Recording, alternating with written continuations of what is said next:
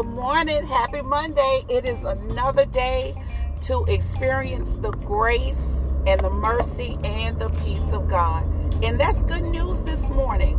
I do not know about you, but I am waiting for God to open some doors and to close some doors. And what better of a day to believe God for all those things other than today? In other words, today, the moment that you are in is always the right time, is always the right moment, is the best opportunity to believe God yet again for whatever it is that you have petitioned God for. He's able, He's more than willing. It's His good pleasure to open some doors, to close some doors, to restore to us our sound mind, to take away all fear. And listen, dig this.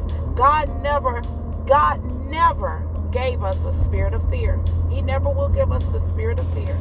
So the fact that He has to take it away from us, something that He didn't give to us, that ought to make us feel really good this morning. That God is willing to take something away that we placed on ourselves, that man tried to place on us. But God said, I didn't give you that. Give it back. And He'll snatch it away from us. That's just how much, that's just how great the weight is on God to take away, to hurry up and take away something that He never intended for us to wear. Don't you just hate it when somebody tries to put a jacket on you that you can't fit? My sissy dude has a good saying. I love it. She comes up with all types of things that are just golden little bitty nuggets, just here and there. She'll just drop them like little bitty flakes. How many times has a person tried to put a jacket on you that you cannot fit? You don't wear it. And she'll tell you in a minute, you're not going to put that jacket on me, bro, because it don't fit. Let me tell you something. Don't let anybody put something on you that you know God did not give you. Do not let anybody label you something that God did not label you as. And a great woman of God once told me, she said, when somebody calls you something that you know God didn't name you, you tell them you're the opposite. You tell them you're the opposite. If they tell you that you're broke, you say, no, God says that I'm rich. If they tell you that you're unattractive, you say, God says I'm the apple of His eye. And I'm perfectly made by His own two hands. Yeah, yes. If they tell you you're not delivered, you tell them, say, no, I am delivered. It's God's good pleasure to deliver me.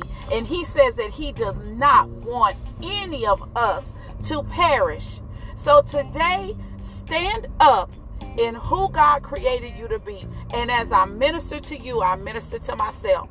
There are a lot of us who are going through some things. We're praying for some things. We're waiting at heaven's door for God to open up that door of deliverance. Open up that door of a financial breakthrough. Open up that door of healing in our bodies. We're waiting on a lot of good things.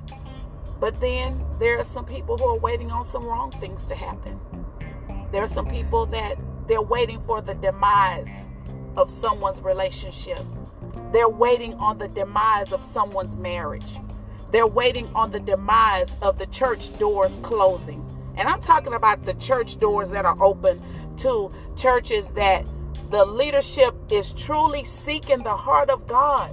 They truly care about the sick at heart, the sick in their bodies. They truly care about the widows. They truly care about the children who don't have parents. They truly care about the success and the growth of the body of Christ, of the ones who are out lost in the streets. Let me tell you, look around, take some time to remember what the last thing was you heard on the news, the last thing that you heard down at the church, the last thing that you heard with your family.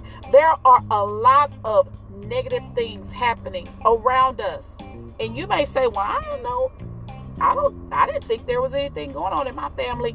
Pay attention. Everybody in your family ain't saved. Everybody in your family ain't filled with the Holy Spirit. Pay attention. That says to me that there is a lot of things that we need to petition God for. So this is good news this morning because you can hear my voice. This is good news this morning because we're not looking up at the bottom. Cling to the Lord. Cling to His promises. Don't let Him go. Yes, it gets difficult. Yes, it's going to get hard. Yes, you're going to be in a place where you don't know what to do. But there's always a Jeremiah 29:11 waiting for you, waiting for me. Use what you got in your hand. Whatever you have in your hand, use it. Use it until God blesses you with more. Don't pay attention to the enemy. Don't pay attention to his schemes and his tactics. Be aware of them. Don't be amazed. Don't be stunned. Don't get shocked. Don't get paralyzed by the things that are happening that it just seems like the body of Christ is just accepting. Oh, I'm just going to accept her bringing a married man to the family gathering. Or I'm just going to accept him bringing a married woman around. Or I'm just going to accept it because, it's not my business. When the Bible says to cry loud and to spare not. So we have to stand up in the power that God has given us. Use what you got. Use what you got. So today, I want you to surrender your life to Christ. If you're backslidden, come on back over. It's okay. God is waiting. He's patiently waiting as a fact of business. He's waiting patiently for you. He's waiting for you because it's his side of the road, his side of the property. On his side of the property line, it's not complete until you come back over. The house is not complete until you come back over. The home is not complete until you come back over. Other people can't get delivered until you come back over because there are people who God has set aside. They're not going to get deliverance until you get into your proper place. He's put the word of God in your mouth to speak to them that's going to present to them divine deliverance. So just come on back over. Come on back over. Just say it didn't work out. I thought this is what it was. I opened that door. I thought it was God. My intentions were right. But guess what? I found out that it was not God. But he's waiting for you to come on back over. And then pass this podcast to 2 people that need just a little bit of encouragement.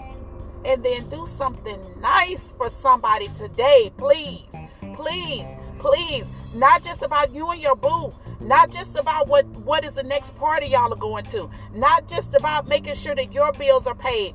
Find somebody that needs help. If it's only $5 or $10, you don't know that $5 or $10 could bring tears to their eyes. But at least give it the old, what do they say? Give it the old college try. Give it the old college try. Please be nice to somebody today. Get outside of your selfish thinking. Yes, and I'm going to do the same thing. So until then, you pray for me. I'm going to pray for you as it is always my honor. God is doing a great and a mighty work. Even though we can't see it, even though we can't feel it. Hold on to the reins of the altar and do not let them go. Hold on to God until he blesses you. Until next time, I love you. Bye-bye.